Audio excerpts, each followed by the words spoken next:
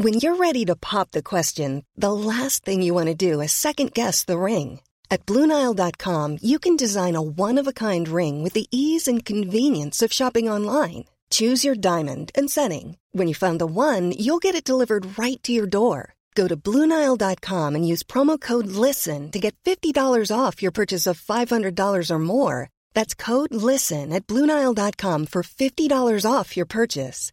BlueNile.com, code LISTEN. Hey, I'm Ryan Reynolds. Recently, I asked Mint Mobile's legal team if big wireless companies are allowed to raise prices due to inflation. They said yes. And then when I asked if raising prices technically violates those onerous two-year contracts, they said, "What the f*** are you talking about, you insane Hollywood ass?" So to recap, we're cutting the price of Mint Unlimited from $30 a month to just $15 a month. Give it a try at mintmobile.com/switch. $45 up front for 3 months plus taxes and fees. Promo rate for new customers for limited time. Unlimited more than 40 gigabytes per month. Slows full terms at mintmobile.com. Hey, Dave. Yeah, Randy. Since we founded Bombas, we've always said our socks, underwear, and T-shirts are super soft. Any new ideas? Maybe sublimely soft. Or disgustingly cozy. Wait, what? I got it. Bombas. Absurdly comfortable essentials for yourself and for those facing homelessness. Because one purchased equals one donated. Wow, did we just write an ad? Yes. Bombas. Big comfort for everyone. Go to bombas.com/ACAST and use code ACAST for 20% off your first purchase. I'm your radio show. I'm your radio show.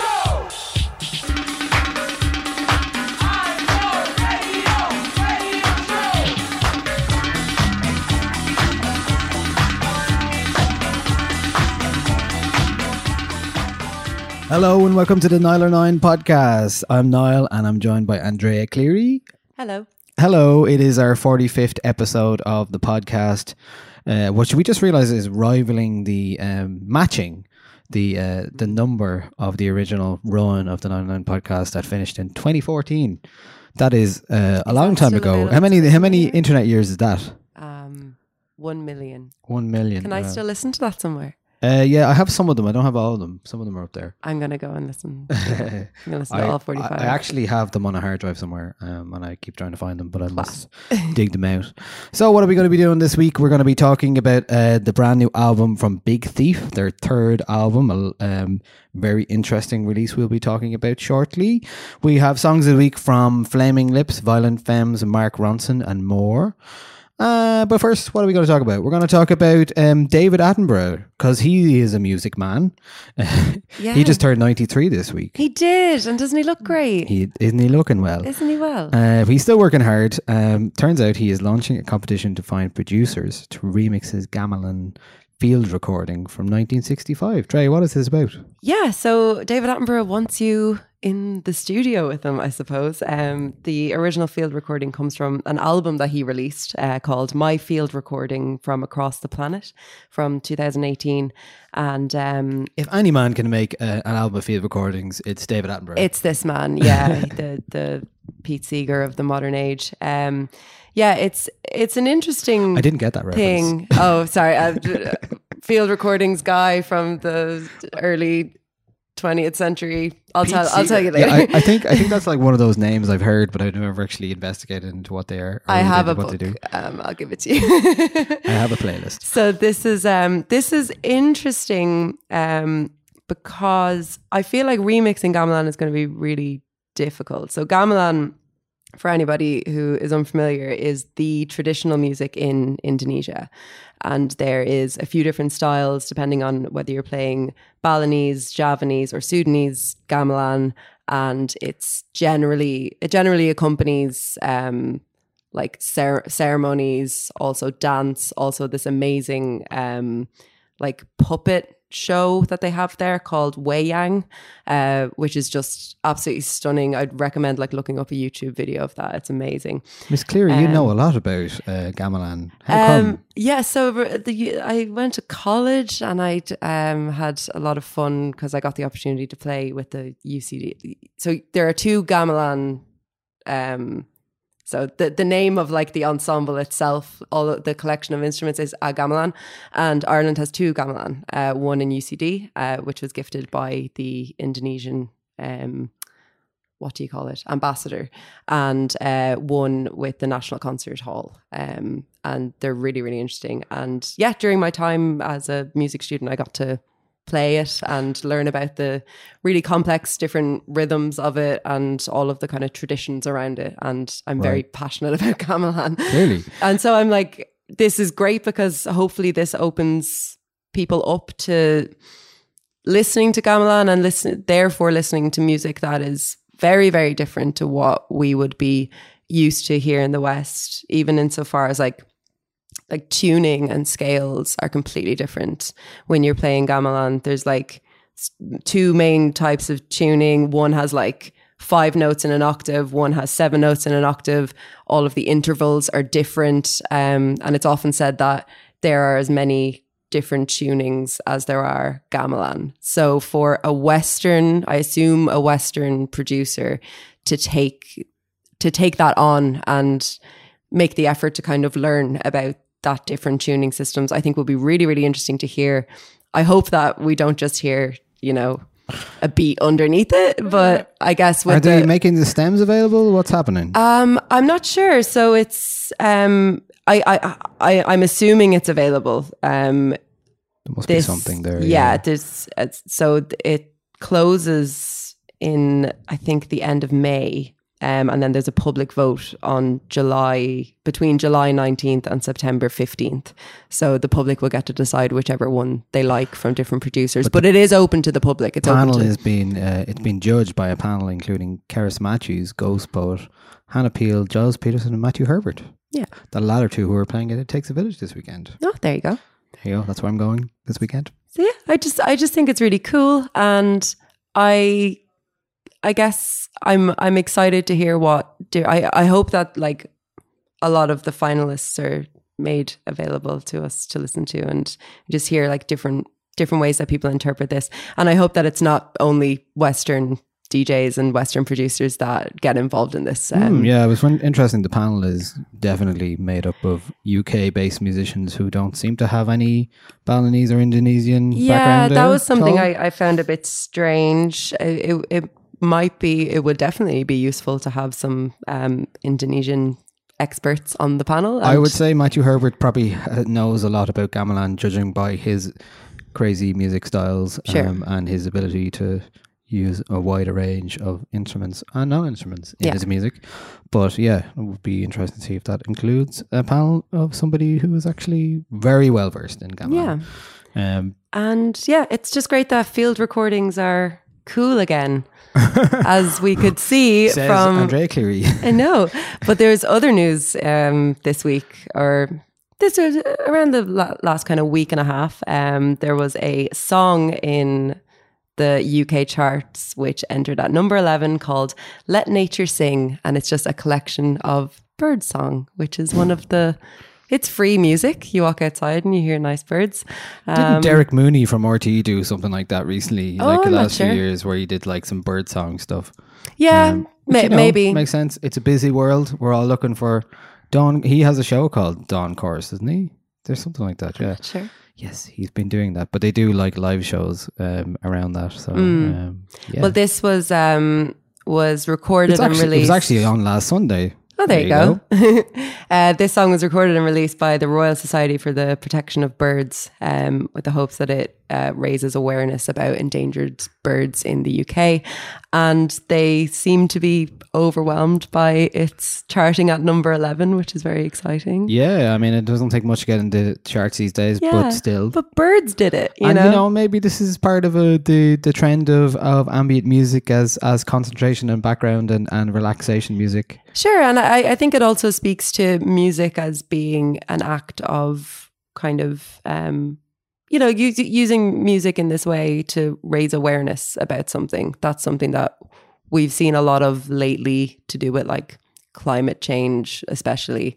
We're going to talk about that in a moment as well. Yeah. But I forgot to ask you, on a personal note, how was you? We actually didn't say it on the podcast last week. I don't think at any point did we ever say you were rushing out the door to go see the Antlers. Oh, yeah. So I went to the Antlers gig in the Sugar Club last Tuesday, which was... It was. So if if anyone's listening and they were there, you know what I mean.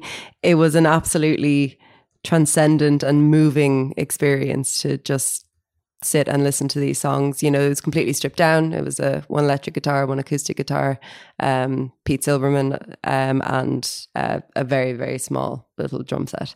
And I think I sat too close to the stage. I was like, That's usually, I was like, basically, usually a good thing. Yeah, no, I could have done with being further back. There's something about, you know, being essentially in the front row and making eye contact the odd time with Pete Silverman, who's just singing about, you know, the topics of hospice. And I just, by the end of it, there just wasn't a dry eye in the house. It was Yous were balling. It's carnage, like absolutely carnage. Like I looked around at the end and everyone was in bits. Like everybody was in bits. And it was an amazing experience because everybody who knows and loves that album kind of brings their own history and their own thing to it. And it was a very kind of... So what is the background to the album again? I know I was reading it last week. I wasn't a huge fan. It's just, but I remember what's the backstory of it is like. So it was it's a concept album that he doesn't outrightly say that it is, you know, based on true events, but it's pretty much taken that it was. And it's a concept album about a hospice worker who's looking after a sick woman who's dying of cancer in a hospital, and their sort of ensuing romance. And then as the woman dies, it kind of turns into this very strange, very out there experience. It's then there's also like stuff to do with like an abusive relationship in it. It's got all these like layers of meaning, and it's a very difficult album to kind of explain narratively because there's so much kind of going on in it. But it's one of the most kind of beautiful and heart-wrenching albums I've ever heard. I remember I was it was like a few days before it, and I was talking to my friend, and she was saying that she was like, "Oh yeah, I'm really looking forward to Antlers. You know, you were the one that introduced me to that album." And I was like, "Oh, I'm really sorry." And she was like, "Oh, good." It's a hard album to recommend to people. Yeah, but it also still has a lot of fans. Clearly. Yeah, like die-hard fans. Yeah. And it was beautiful. It was a really special, moving gig. Good. It was great. Okay, well, I'm glad you enjoyed it. From one special moving gig to another. There's a lot of moving gigs going on. But we were speaking about music being used to raise awareness, and there's a lot of talk in the last couple of weeks as we lead into the Eurovision about where it's taking place. It is taking place in Tel Aviv in Israel this year on May 18th. And for the last probably 9 months, there has been calls from prominent figures all around the world. But just speaking in an Irish context, well, first of all, in an international context, there have been a lot of artists who put their name to this, even sent a letter to the BBC saying they shouldn't be doing it. Here we've had a lot of musicians who have been calling for a boycott of the Eurovision. There has been a lot of talk about it in Ireland, specifically, I think, because of our own history and our own past and a conflict we have, and we see a lot of conflict in obviously between Israel and Palestine, and that is unresolved, and it's something that. You know, there are human rights issues. There's so many different facets to that conflict that it is a tough one. The Eurovision is going ahead in Tel Aviv on the 18th of May, but it hasn't stopped. The Late Late Show had a debate about it recently. Not really much of a debate, really, but... Well, no, given that the decision of RTE is to televise the show. So, it's... The producer that's essentially of the Irish decision. version of the Eurovision, Michael Keeley, says that the RTE have to remain impartial. Yeah, possibly true. But it is an interesting thing to explore, especially with Ireland's history recently, with like the likes of the Dunnes Stores workers and anti-apartheid strikes around that. We have had a history of pushing back on this, even in the Dáil. The Dáil recognised the state of Palestine almost 5 years ago, and the Seanad has a bill to ban the import and sale of goods and services from illegal settlements, such as we're talking about here in Israel. So, and elsewhere, there was an Icelandic act called Hatari who are playing it this year, who says Israel is apartheid, while there has been opposition to this. Stephen Fry, Scooter Braun, for some reason, got involved and denounced a proposed boycott. In recent years, we've seen the likes of Nick Cave and Radiohead criticised for playing the territory. I remember being at the Radiohead gig at Tree Arena last year. There was protesters outside highlighting the issue. Brian Eno wrote a letter to Nick Cave asking him not to, and his response, which is worth a read because it shows you the fractured nature of the discourse around this topics. He says he supports the Palestinian state, and yet he felt like he should play there because it shows you that it's not always a black and white issue for some, but it is for a lot for others. Yeah. Okay, so having said that, the Eurovision winner from 1994, who won with Rock and Roll Kids, Charlie McGettigan, was amongst those calling for a boycott of the Eurovision. He acknowledged that the chance of a boycott making a significant difference was minimal, saying it's a chance for the whole of Europe who are involved in the Eurovision to make a statement and say, look, we don't agree with this. Now, there's been a petition by the Ireland Palestinian Solidarity Campaign asking for a boycott. We have a Clare singer called Sarah McTiernan entered into. She is going ahead with it, I presume. I don't think there's any question that she's not going to perform or she's going to boycott the Eurovision. Meantime, there has been accusations from Palestinian artists, journalists and civil society groups saying that Israel regime of military occupation, settler colonialism and apartheid, which is shamelessly using Eurovision as part of official brand Israel strategy.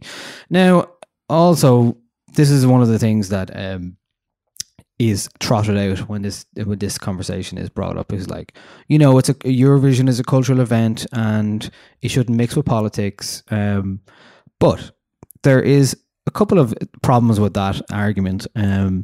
Not least because of whatever the Israeli culture ministers has said about propaganda and culture and using culture as a tool to promote Israel, regardless of what's happening there. The main thing here is that regardless of the Eurovision itself and all of the countries taking part, here's an example. Madonna is performing at the interval. She's performing 2 songs, and her appearance was announced by local promoters Live Nation Israel, who said this is bizarre. First of all, said the performance would be both historical and hysterical. I don't really know what they mean by that.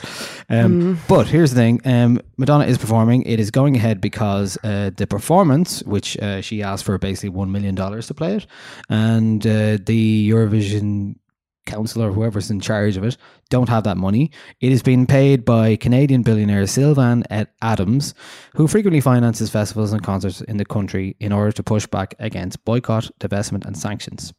So here we are. We have somebody who's paying for Madonna to play at the Eurovision, who is directly involved in the politics of the and culture of Israel. Supporting artists going there in order to, as he says himself, a self-appointed ambassador at large for Israel. He's brought the Giro Italia there recently, and he sees it as a tremendous way to boost tourism. I think the more people we bring here, the more people see our true nature and the true beauty of our country and our people, and the freedom and openness and tolerance and safety of our country. Now, that sounds to me like they're, first of all, freedom and openness and tolerance. Okay, questionable, very questionable. But I think the larger point here is that is an issue. You can't have a Eurovision taking place, and no matter how much fun it is and how much people get behind it, 180 million people are due to watch it, and I don't think it's going to stop it. But the point is be raised. There is some local artists like Christy Moore, and we mentioned Mary Coughlin and people like that, who are doing some gigs in support of Palestine on the same night. There's one at the National Stadium in Dublin, there's one in Donegal, there's one in Tipperary. I admire the people and the artists for saying and standing up for this, because even though doesn't seem like it's going to make much of a difference. I think it's important to recognize that, it's definitely mixing politics and culture in a propaganda way that is problematic. Yeah, for sure. I think it's obviously such a complex thing when you're in a situation where politics does seem to equate to culture, and especially, given what we know about the Madonna performance there, and given what we know about Israel's stance on what the Eurovision is going to do for the country. I have my personal views on it. I don't feel like I would articulate them pretty well, or well enough to be broadcast. So I'll just say we're not a politics podcast. Yeah, and that's exactly. not So really what we're here to discuss, personally, so. I support the boycott, and I'm disappointed that more countries didn't pull out of support for it. But I think it does raise a lot of issues, or raise a lot of interesting questions about a lot of the discourse around it. Especially on one side of the argument, would say that, the Eurovision is supposed to be an event where people are brought together. Obviously, the history of it was that it was set up after World War II in order to unite European nations in a kind of cross-cultural celebration. I don't think that rings true anymore, and I don't think that that's been the case for a long time. I think that the Eurovision has been a political night for a very, very long time, across the board, across voting, across performances. Particularly in voting, yeah. Particularly in voting. Instigate a new system to stop block voting and people from voting for their neighbouring countries. You can't get a situation where people are representing countries and not have it be political. The same thing happens with the World Cup. And there was supposed to be, or there was a call for a boycott of the World Cup the last time it was on because it was being held in Russia. Obviously that didn't happen because it's the World Cup. And it's run by FIFA. It's run by FIFA. There's no... Who we know have a history of... Yeah, and I think that... problematic behaviour. Let's say that. But it's the same thing here. I don't believe it's anything to do with promoting cross-cultural relations. I don't believe it's anything to do with bringing people together. I believe it's the same thing as the World Cup, and I believe it's the same thing as all these things, which is that it's money. And once you bring money into it, and once you bring nations into it, that's politics, and you can't separate those two. So it's disappointing that we are sending someone. It's disappointing that it didn't spark a domino effect, or that another nation didn't spark a domino effect of boycott. But here we are. It's going to go ahead, and the Irish song is shite. I think for most people they wouldn't even notice a lot of this stuff. They may have heard some of it. The fact that it was on the late was at least something. But I found that debate ridiculous. It wasn't a debate. It wasn't a debate. There was one side of somebody, speaking frankly and intelligently, and then the other side of the debate was, sure, it's all a bit of crack. Rory Cowan from Mrs. Brown's Boys was talking about that. Wasn't a debate. And do you know that you have to support your country? That's not, there's an opportunity for nuanced debate there. There's an opportunity for someone to go on there. Late is probably not the place for it. No, it isn't. It isn't, and that's a shame. But it does seem strangely like Charlie McGettigan, who was one half of that song, the Rock and Roll Kids. I think the other person actually wrote the song for this year. Right. So that's a bit awkward. That's a bit of an awkward situation to be in. But yeah, it is a particular problem, and it was never going to be addressed in that way. But I'm just glad to see people talking about it. I'm glad to see it. I'm surprised actually it got as much traction as it did, which I think is important. And look, that's the buzz, and that's the buzz. Look, the Eurovision is going to roll on no matter what. And it is what it is. I'd say by the time 18th of May rolls around, there's going to be a lot of people watching it who are not thinking about that. Although it's hard not to. I watch it every year, and I'm not going to watch it this year. Okay. And I imagine other people are going to be the same. Will it make a difference? Probably not. But no. I wouldn't be comfortable sitting in front of my screen watching it. I don't think it'll make much difference to many people. Oh well, there are other ways that we can support Palestine, and you can Google that. Yeah, fair enough. Okay, cool. Let's move on to songs of the week this week. We're going to start with our wacky, the wacky Flaming Lips are back. Yay! and they have a new song called All for the Life in the City. And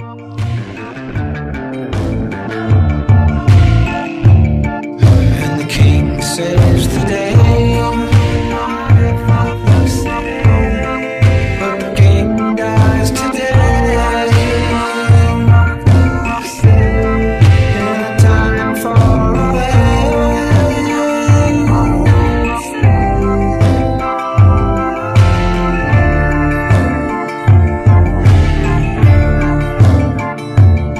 In the spring he was found, where he was buried.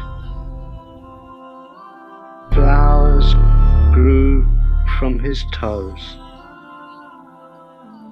The mountain and sky told the story of how he held back the avalanche snow.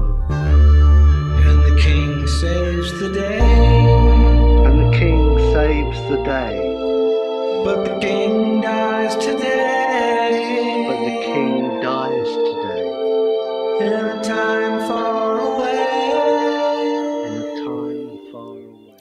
That was Flaming Lips, All for the Life of the City. That is what that is called, is from their 15th studio album, which is called King's Mouth, on Warner Brothers, out on July 19th.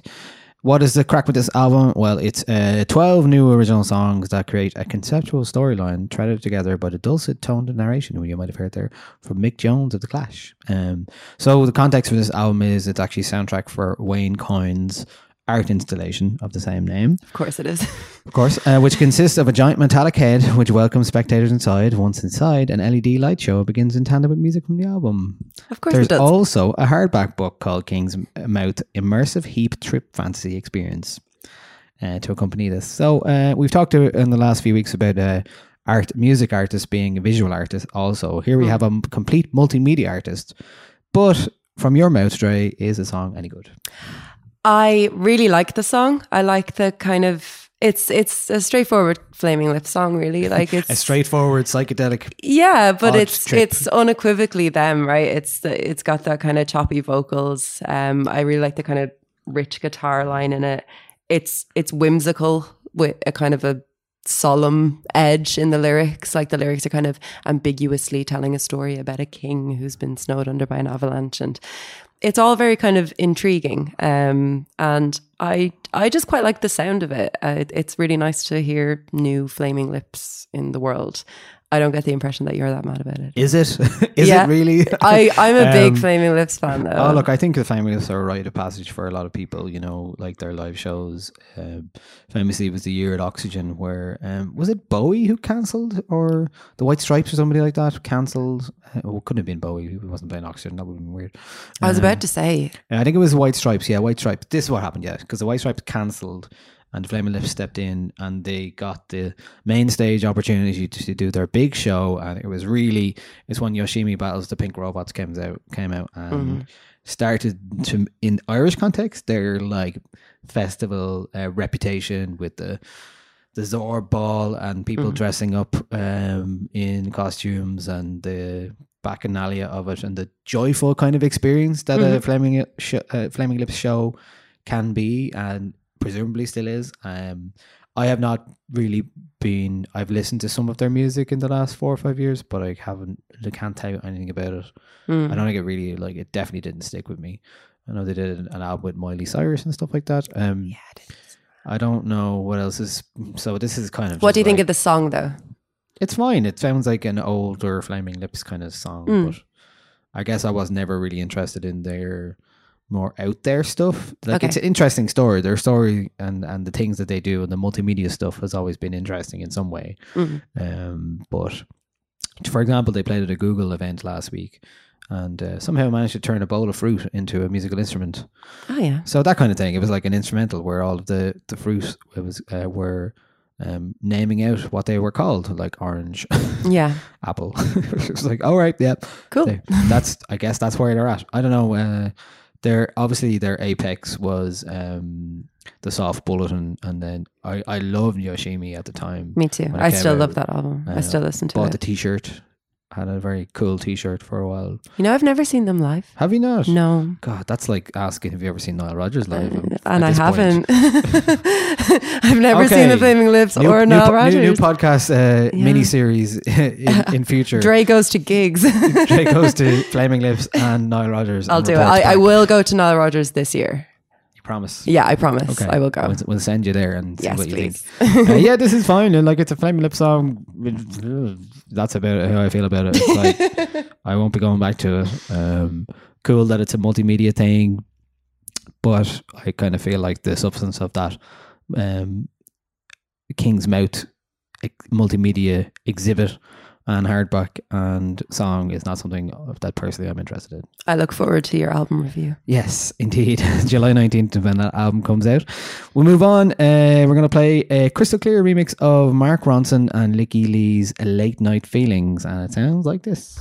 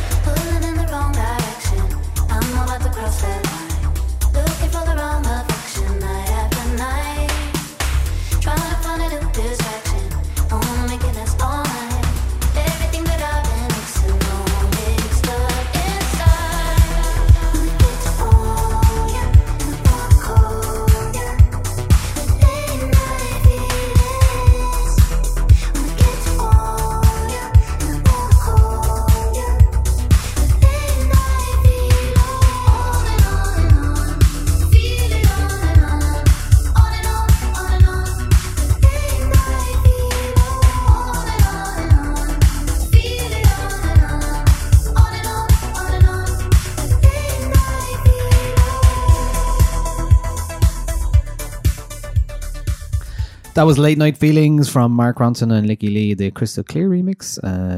We are currently in the building where Crystal Clear houses his studio, so he might be walking by in any moment. I think I've actually heard him play this a fair bit when he was working on it upstairs, and yeah, I like it a lot. It's kind of like, this is a dance floor clubby kind of pop vibe. I can definitely imagine myself playing this at some point. What did you make of the original? I was just going to say that I'd be way more likely to put this on than the original song. I think. Agree, yeah. I think it's more fun. It has a bit more of an edge that the original kind of lacked. Yeah, I wouldn't be like mad into Licky Lee generally. No, not for any particular reason. I just never, I remember sort of trying to get into her once, and I was like, oh yeah, there's a few songs here that I really like, and then just never really felt the need to go back. But I do really, really like this. Speaking of the Sugar Club, I did see Licky Lee's first gig in the Sugar Club. Oh, there you go. That was very good. I wanted to like her last album, I didn't really like it. I felt the same, yeah. Saw her, I think, sometimes when you see somebody live after you're kind of after a lukewarm album, and then you're like, this just doesn't work. That was Licky Lee at Primavera for me last year. She played quite a big stage, and it didn't really translate at all, I felt. Big fan of her first two albums though. I feel like third. She's able to write real good songs. So yeah, I guess it's probably a different vibe for her to be working with Mark Ronson. And I love Mark Ronson. Like, yeah. I do really, really rate him. Have you listened to the other new stuff? There was another song, obviously the Miley Cyrus song.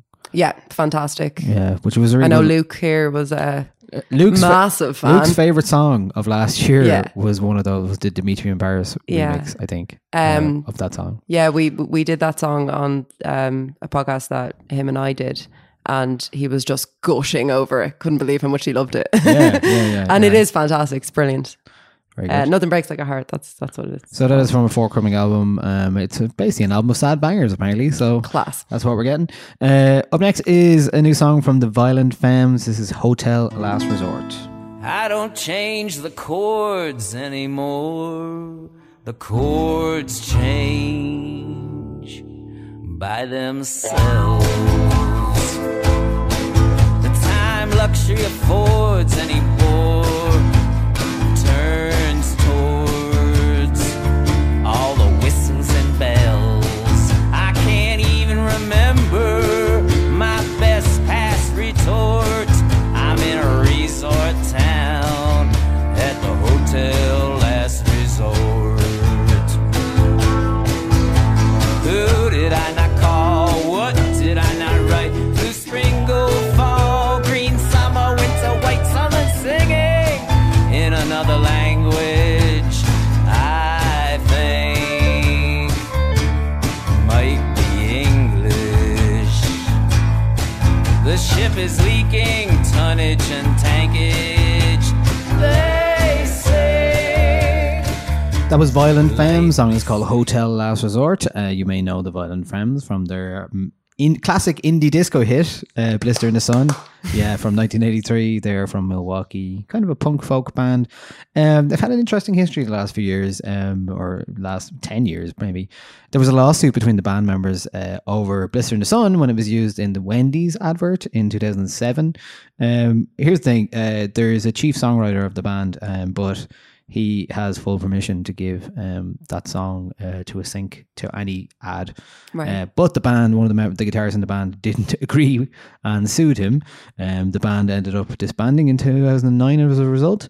Since then, it's been fairly acrimonious. The drummer left after recording the 2016 album We Can Do Anything, and this is the first we've heard from them since they've now reunited, presumably sans drummer, with a new album called Hotel Last Resort. This song features television co-founder Tom Verlaine. So, Dre, you picked this one this week. I did. I kind of find it hard to describe what it actually is that I like about this song. I think I just have a thing for songs and albums about hotels. And that's a very specific thing. Yeah. Are you a big fan of Hotel California? Actually, that's one of the ones that I don't like as much. But name some other ones. I liked the Arctic Monkeys record. Yes. I liked the Father John Can we Misty remember work. the title? Can we remember the Tranquility Hotel Tranquility. Hotel Tranquility Casino something. Base and Casino? Something. No, can't remember the title. Yes, and Mr. Tillman from Father John Misty. Sure, well, he's one of your faves. Yeah, Chelsea Hotel, one of the best songs ever written. I stayed in the Chelsea Hotel once. Did you? Very cheap. Oh my, is it? Yeah, it was. And now this, I guess. I just I like the weird surrealism of the lyrics in it. How they kind of work with the twangy guitar, like how the vocals are sort of sneery and grating. I don't know. I just find it really, really charming, and I listened to it a lot over the past week. Really? Yeah. Okay. It's not Blister in the Sun, but it's definitely not. But sure, that's not. But I'm kind of glad it's not at the same time. It couldn't be. No. I have a friend who keeps telling me to listen to the Violent Femmes, and I will, but I haven't yet really properly. Yeah. But I won't start with this one again. No. I'd say there are other jumping off points. He says, I don't change the chords anymore, the chords change themselves. Well, maybe you should try a bit harder. Do you think so? Yeah. I feel like this is like a song from a cover of a song from a Tarantino soundtrack that you hear recorded while you're passing by like a little shantytown stage at a major festival. That's what I like about it. Right, okay, but this is like everything I hate. I kind of feel like you can walk into a really dingy bar and hear someone singing this. Yeah, that's what it feels like. I that's like not that a good about thing. it. I like that about it.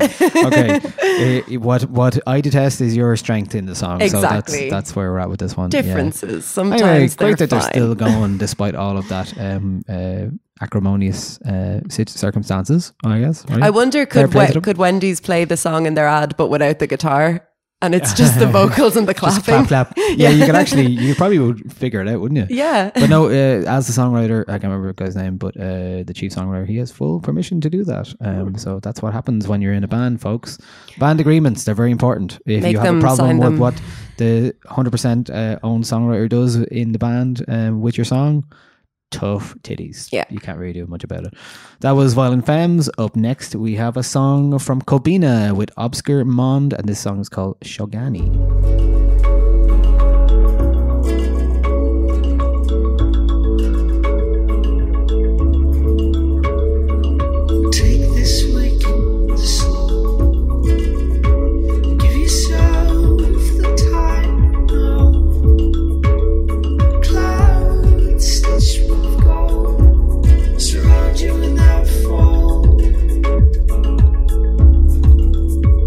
Torn apart and see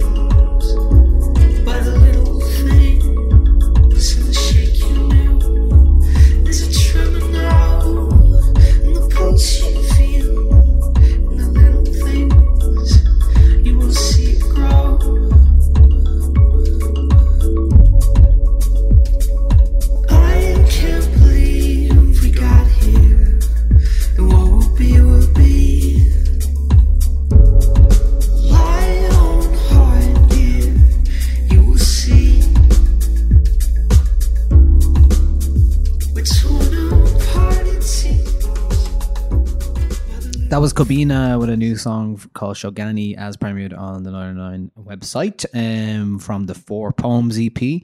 Bit of background for that. It is Kobina is the Irish man in Amsterdam, a producer, been come back with a couple of tracks and on the lead up to this EP, had a track we also premiered called Does It, featuring Say earlier this month. And so the as the title suggests, 4 poems, it is took 4 poems to vocalists and artists he wanted to collaborate with and expanded upon them and made music out of it. So I think this is lovely. It also has a really beautiful video as well, which won the first cut competition, which is Feel Good Loss video competition.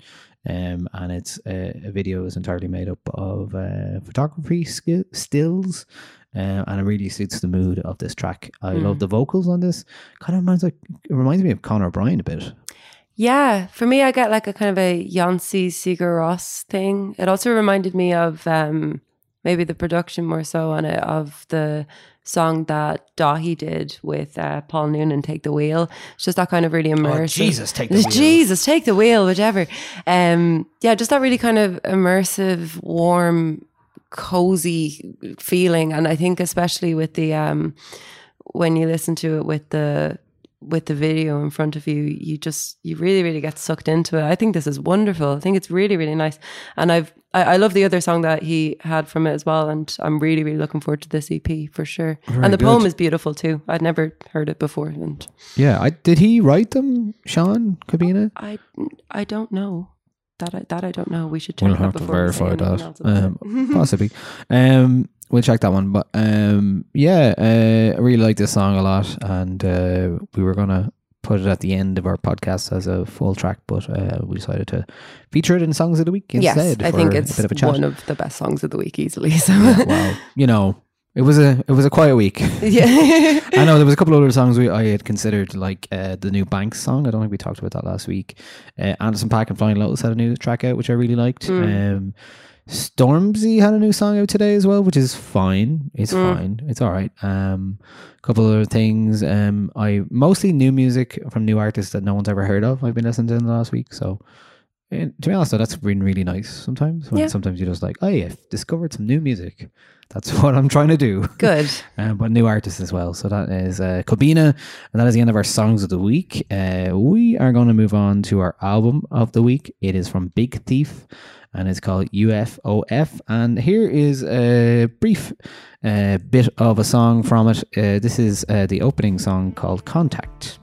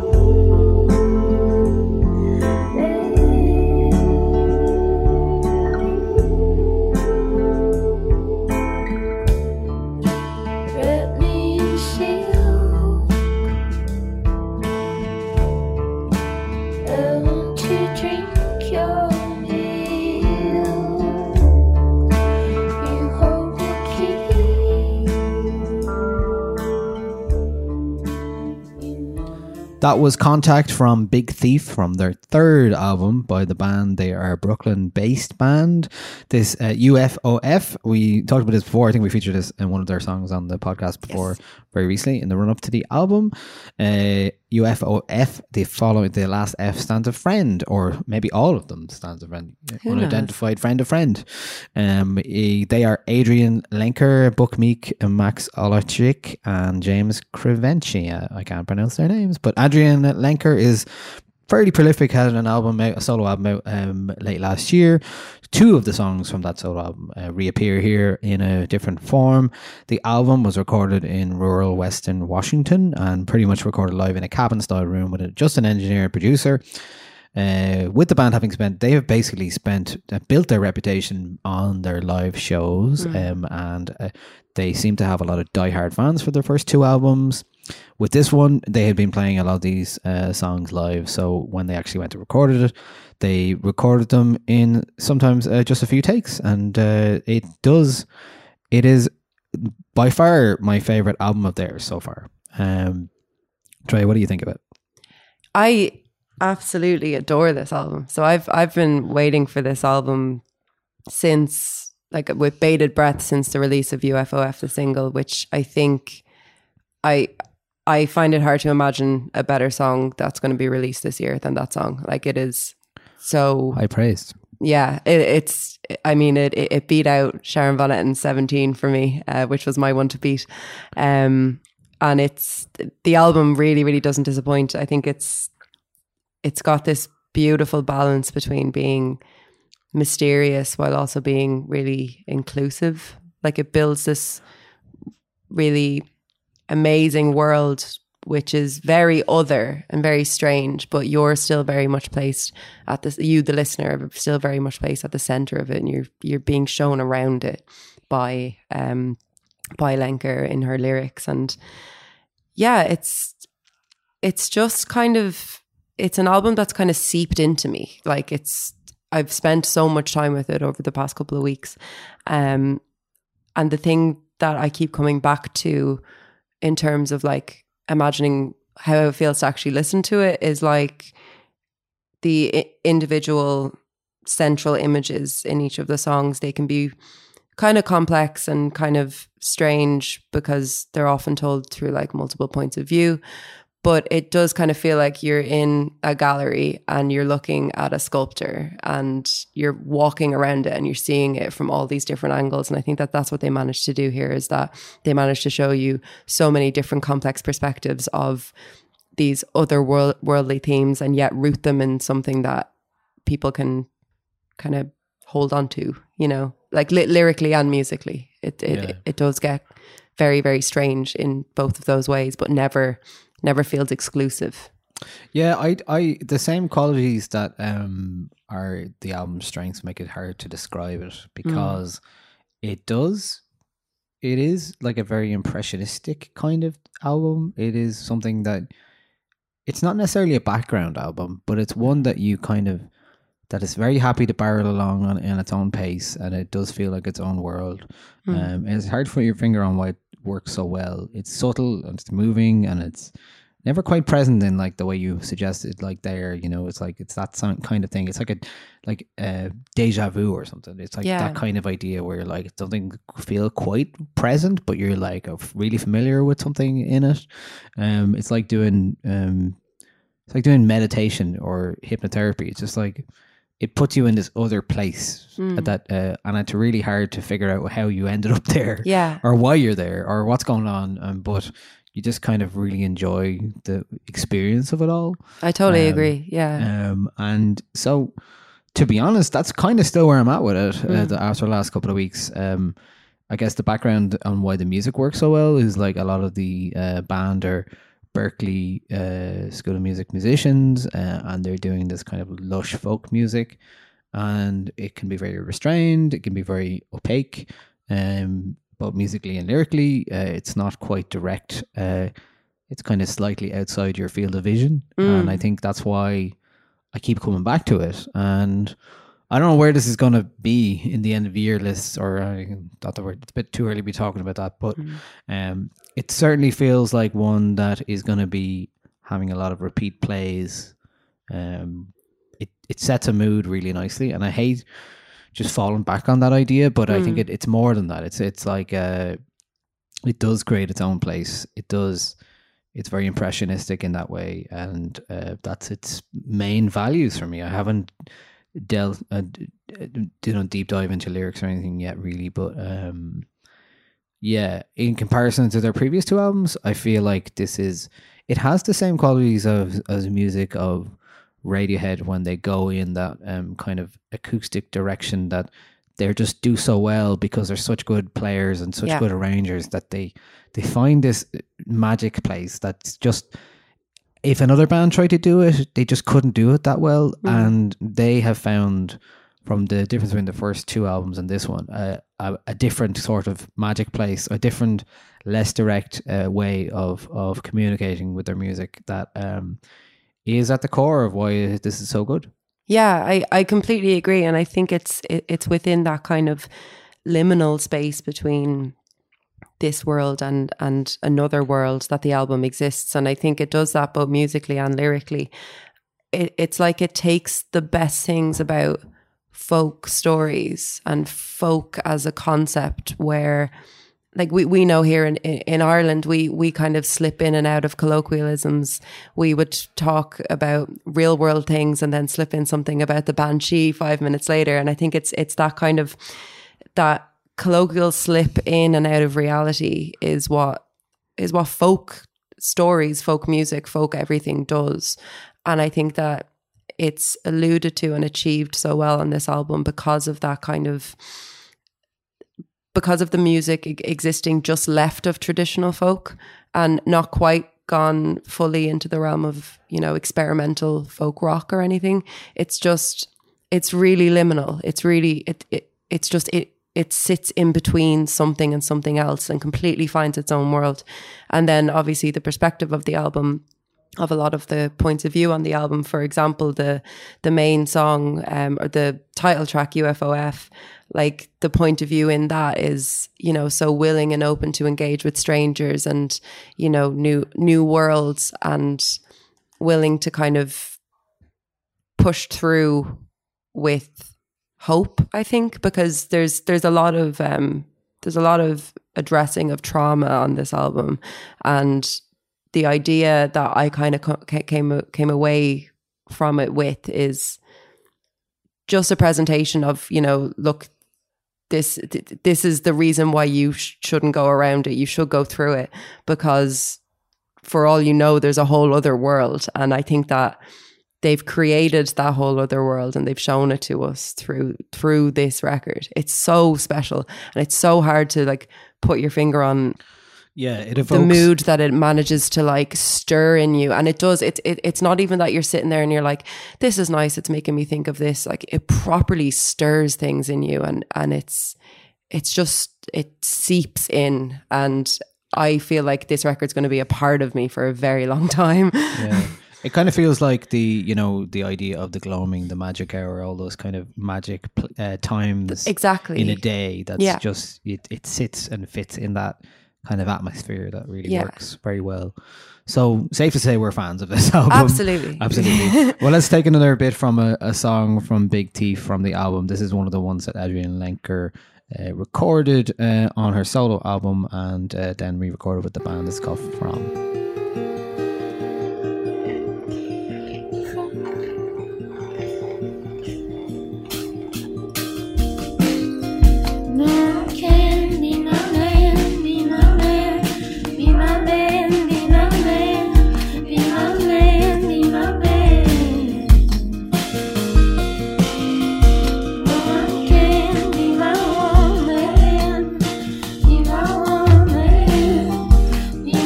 One man.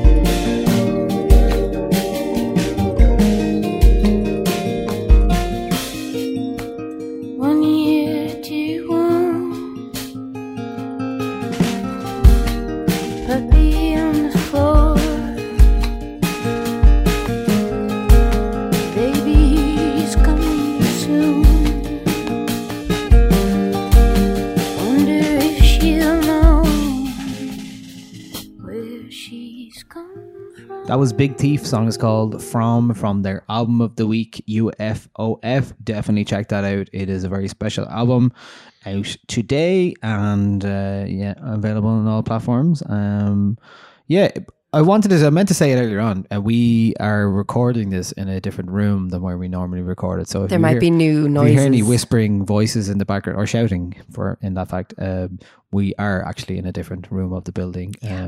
Closer to the street, so in case I think we'll be here for the next few weeks anyway. So as there's been some work done in the building on the roof and stuff like that. So just some housekeeping. Just a heads up if anything sounds different and you're suddenly hearing people you've never heard before. It might not be ghosts or background noise. That's why. But I think it sounds okay so far. I'm happy enough with it. So that's it pretty much for our album of the week and the songs of the week.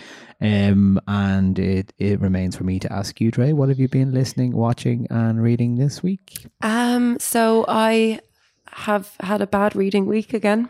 I'm very sorry. Don't be so hard on yourself. I know. Yeah, no, I'm going to get better. I'm going to charge my Kindle. Listening, I've gone back to Beyonce's Homecoming a lot this week, and it's just growing and growing and growing as an album, as a purely auditory kind of affair on me. And yeah, just finding new things to love about it, especially I've been like out running more, and I find it's an incredible running album, mainly because of that kind of percussion, like steady marching beat that it has. I found that really motivating while I'm out and about. And then watching, I started watching Veep. Oh, this chimes well with what I was going to talk about. Oh, really? Yeah. So I've only watched the first kind of maybe 5 or 6 episodes because they're quite short. Yeah, they're like 20-minute kind of jobs. And I really like it so far. It's great. I've been a big fan of Veep, and we're watching the current series at the moment, which is the final series. And Julia Louis-Dreyfus is a really good Veep in it, and but I had been watching in the last week the original UK series, In the Thick of It. Oh, yes. Which is, I prefer, and I think there's a couple of reasons I was trying to figure out. Is Veep based on that? It's the same writers, yeah. So they basically just transported the idea to America. To an American audience, okay. Yeah, and the American political system. And I think why it doesn't, like overall, why I prefer The Thick of It is because maybe it's because we're a bit closer to the British political system, but it's about, two sides of the political system, and they're bickering and arguing, and in between there's like the civil servants who work there, and it does successfully move back and forth between the two warring parties, and their bumbling decisions and stupid gaffes, and amongst it all, and this is the key thing that probably Veep is lacking compared to In the Thick of It is Peter Capaldi and his Malcolm Tucker character, who is just endlessly quotable, and just there's so many good lines I can't even remember any, and like it just makes me laugh out loud so much that I'm just like, I love Glenn in it. Glenn absolutely kills me. Like, oh, they're all so good. He's they're just all so great characters. pathetic. Like, he's just the most pathetic character, and you feel so sorry for him. But they're all so horrible. I love Terry as well. Yeah, the civil servant Terry. She's just, oh God, it's such a good show. But I think we're closer in humour to the UK as well. Yeah, that's perhaps right. Like, there's talk of like trying a sweaty octopus trying to unhook a bra. Yeah, stuff amazing. Like that. It's just surreal, and it's funny and hilarious, and all of it is, and I love the fact that there's like the Peter Mannion character is really funny as well, and it's obviously Armando Iannucci is involved in this, very much his style of humor and that kind of like way with language that he and his writers have, and I've just been really enjoying it. I actually was doing a bit of traveling in the UK over the week, the last week, and a couple of times I was watching it on the train and stuff like that. It's a great thing to watch. It's all on Netflix now anyway. Yeah. You can download it to your phone and stuff. It's got huge rewatch value as well. I tend to put it on if I don't know what to watch. Yeah, and the great thing between that and Alan Partridge for that kind of thing. And the great thing about that is, you don't really need to follow the story, because you can just have a laugh at the same I'd say time. in the last season, you kind of need to know what's going on. It gets very serious in the last season. There's like proper. I'm actually watching the last season again now. Yeah, so, there's that's like the fourth season, is it? real big boy acting going on in it, and it's Right, like yeah. it's really really good. I'm probably but gonna go home and watch the rest of that. to be I honest. might watch a couple of episodes tonight. Yeah, I didn't know that. I knew that it had a relationship with Veep and that it was the same kind of vibe or whatever, but I didn't know it was the same writers. That's interesting. Yeah, it's very good. I think there's probably some some slight differences in terms of writing teams, but the core development team and what you want to call it, showrunners are the same people. And Julia Louis-Dreyfus is just like one of the funniest human beings in the world. Yeah. Like she is hilarious. Other thing we noticed last night was that there's no music in the British one, where there's a lot of music in the American one, and the humor and the characters are much more exaggerated. Yeah. In the American one, which makes sense. Yeah. American TV, but it's still very, very, very enjoyable. Yeah. I love the fact that you never meet the Prime Minister or the President. Or you never technically know what party Yeah. anyone is. I mean, you know, but you kind of can figure it out. Yeah. but they don't mention any kind of names. Yeah. Anything else you've been reading or watching or listening to this week? I watched the new episode of Game of Thrones this week. Oh yeah. Will we do it? Oh, okay. Start the spoiler Spoiler alert. warning now. If you haven't seen the episode 4 of Game of Thrones. Episode 4, 2 left. 2 more left. God. They have a lot to be wrapping up. I was very disappointed in the episode 4. Do you know, right, it's funny. I wasn't disappointed as I was watching it. And then later on, I tried to recall what happened in it. And I could only remember like 2 things. One being John didn't pet Ghost before he sent him off to the north and didn't say goodbye to him, and Ghost just looked real sad and he had an ear off and it was just really sad. Yeah, he got his ear bitten off by... And the other does was... that mean he got his ear bitten off by a White Walker? Like... I don't know, it might have just How been does that cut work? off or something, or there was a lot going on. It was very dark, you see, so we wouldn't have been able to see discussed this, you anyway. couldn't see it. And then Missandei, was that her name? Yeah. She got the old chop. But yeah, But I was definitely a character that could easily be sacrificed in terms of more than we were expecting. Like when we're in episode 3, we were expecting so many people to die, and it's like, okay, fine, it's a political... Yeah, I just found it a bit like the way she was captured was left a lot to be desired, and everything, you know, this has been a problem with Game of Thrones for like the past 2 or 3 seasons, where everything happens really, really quickly. It's like, I think, this is the problem. we're going to go to Westeros. 5 seconds later, you're in Westeros, and it's like, I don't know about that. And then the capture at one point happened. they're like, it's going to take John another 2 weeks to get here. It's like, hold on, have we not changed this whole thing?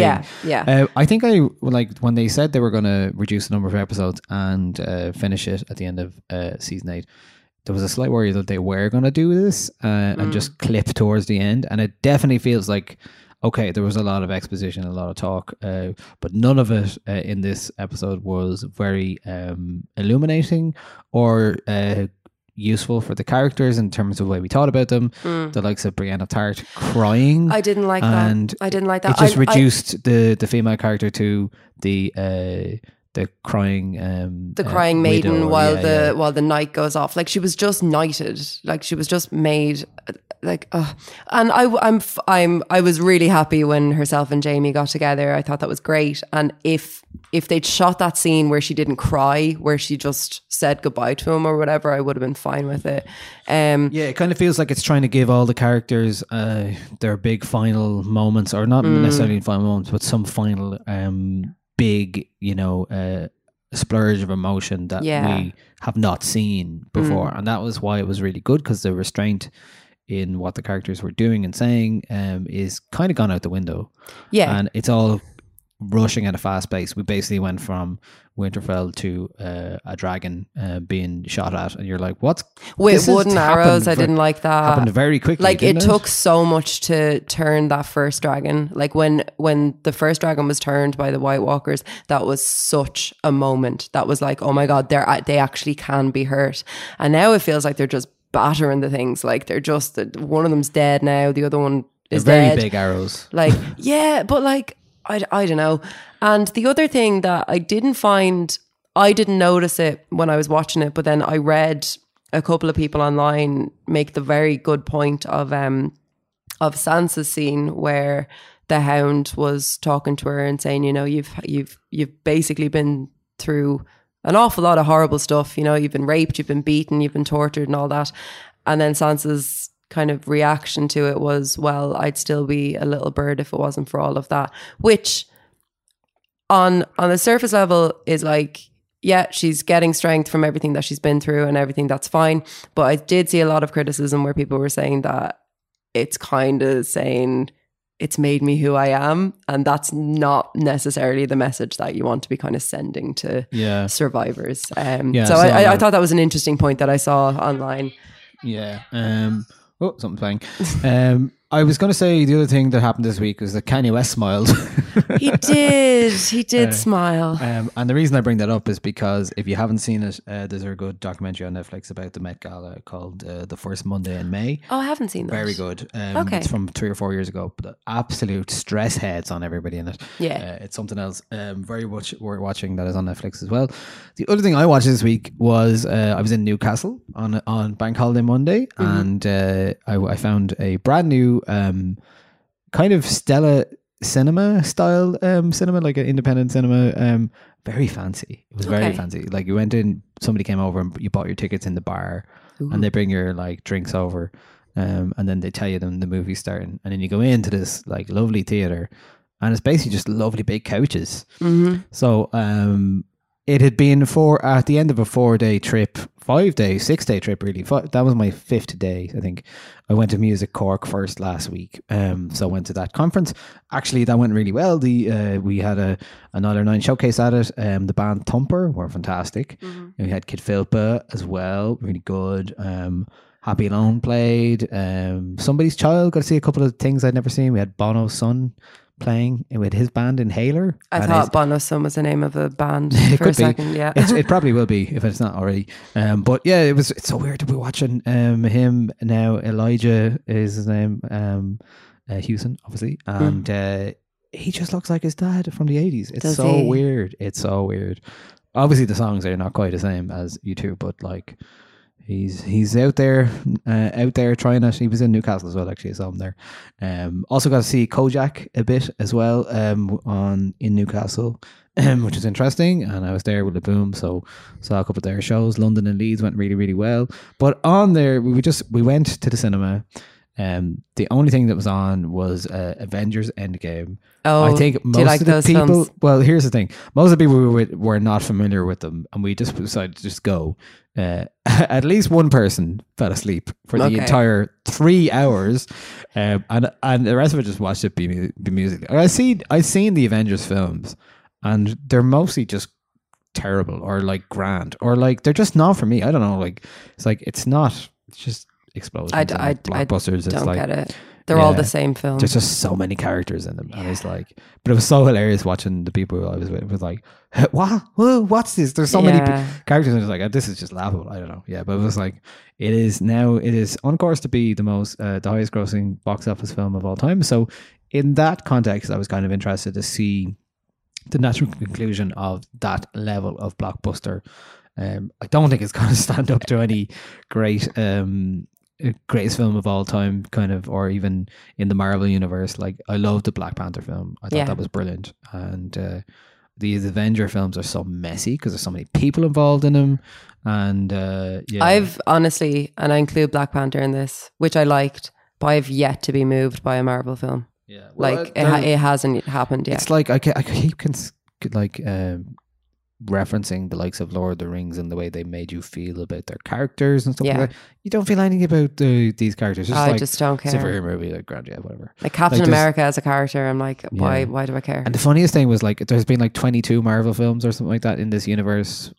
Somebody will probably correct me if I'm wrong, but like they will. The most recent one was Captain Marvel, and it's Brie Larson playing Captain Marvel, and she's in it for the first in the first half an hour, and it was just really like, oh, I didn't see that film, so I don't know what she's talking about. Okay, that kind of stuff. So like, it's like, you have no idea what's going on unless you've seen all of them. And the people and even that then, are it's not like it's a very rewarding, like nuanced ending to something. It's like, oh, you have to know all this. It's like watching it's like a saga, and it feels like something that is sags. It just sags over and over again. It's Saga. like 3 hours of like, oh yeah, here's now explosions. Yeah, double cross. Yeah, the CGI is just like it's fine. It's just like it's fine.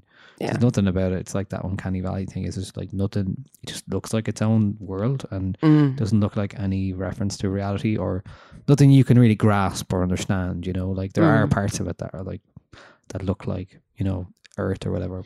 Like the thing about the Marvel films that I don't get is, or that doesn't sit right with me, is that I love action films, like, but what I love about action films is the detail and the talent it takes to like carry out action sequences and to like learn how to fight. And I know people in these Marvel films have like learned how to fight and they've gotten jacked and all that kind of stuff, but whatever way it's actually shot and with all the CGI and stuff, I can't find anything where I can be like, oh, that's a really impressive thing that this movie star has done. It's not like watching John Wick or something where you're like, holy shit, this guy is just kicking ass and taking names and he's learned how to do all these moves and everything's deadly. But it's just not that. I it's tried just to watch like, John Wick, for example, and I fucking hated it. But I just find like when I'm watching Marvel films, it's like watching someone fight a car. I'm like, I don't. Literally, sometimes there are people fighting cars. Yeah, it's like I don't understand why there's all this like movement and color all the time. Stop blinding me and let me see what people are actually doing. Yeah. I often feel like that about action sequences where like I wish to just give you a panoramic view of what's happening and pull out a bit so you can actually see the two characters together and not just like these close-ups where it's just never-ending cuts. I think it in a lot of those films it hides shoddy editing, but that's not only Marvel. I mean, Man of Steel is one of the worst edited films I've ever seen in my life, and that's DC. No interest in seeing that. But yeah, look, my short review there of Avengers Endgame isn't going to stop anyone going to see it who was already on board, and they've probably seen it already. Yes. In fairness, it is a huge franchise that has come to an end, as Game of Thrones. So there you go. And that's probably it for us this week. As we've said before, if you like what you hear on the podcast and you want to support us, you can go to our Patreon, which is patreon.com/Nialler9, doing a exclusive radio show for Patreon subscribers and offering guest lists for events and Spotify playlists and loads of other little bits and pieces as extra content for you as incentives. So if you have a spy over to spare a month, do consider supporting Nialler9. We are an independent publication and that all goes towards our staff. So appreciate that. I'm going to finish with a song from a Waterford musician called Deaf Joe. Only finally got around to listening to his new album. It is called Love Stories. He originally had released kind of an abstract folk album in 2014 called From the Heights of a Dream. And this one is inspired by time spent with lovers and romantic partners in different parts of the world. The sounds of the ocean roaring on an Icelandic black sand beach, or swimming in Copenhagen harbour at the height of summer, or a kaleidoscopic sunset over a volcanic lake in the Philippines. All right, you've travelled, Joe. It's fine. But no, I really like this album. It's very different than his other stuff. It does away with pretty much vocals on this. Very much electronically driven, a lot of textures, in favour of those kind of skyscraping electronics and ambience. And I'm going to play one of my favourite songs from it. It is called Ocean Beach. This is closing out the 45th episode of the current Nialler9 podcast series. Thank you to my co-host, Andrea Cleary. Thank you for having me, and, as always. Yeah, we'll be back next week, as far as I'm aware. And who knows what we're talking about? Who knows who we're talking to? Who knows what we'll have listened, watched, or read this week? I'm just trying to increase the... we have a very tidy podcast length this week. So, what are we at? Well, it's over an hour. Put it that way. Okay. Okay. So we'll leave you with this. This is Deaf Joe and Ocean Beach. And yes, we'll talk to you next week. Thanks. Bye.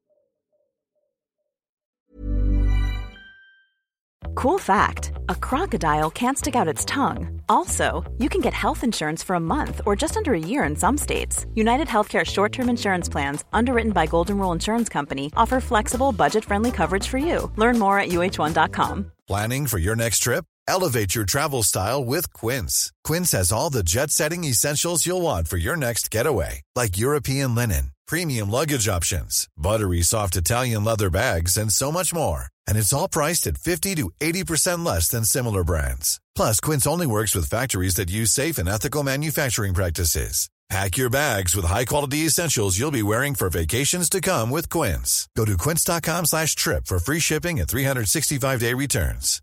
Hi, I'm Daniel, founder of Pretty Litter. Cats and cat owners deserve better than any old-fashioned litter. That's why I teamed up with scientists and veterinarians to create Pretty Litter. Its innovative crystal formula has superior odor control and weighs up to 80% less than clay litter. Pretty Litter even monitors health by changing colors to help detect early signs of potential illness. It's the world's smartest kitty litter. Go to prettylitter.com and use code ACAST for 20% off your first order and a free cat toy. Terms and conditions apply. See site for details.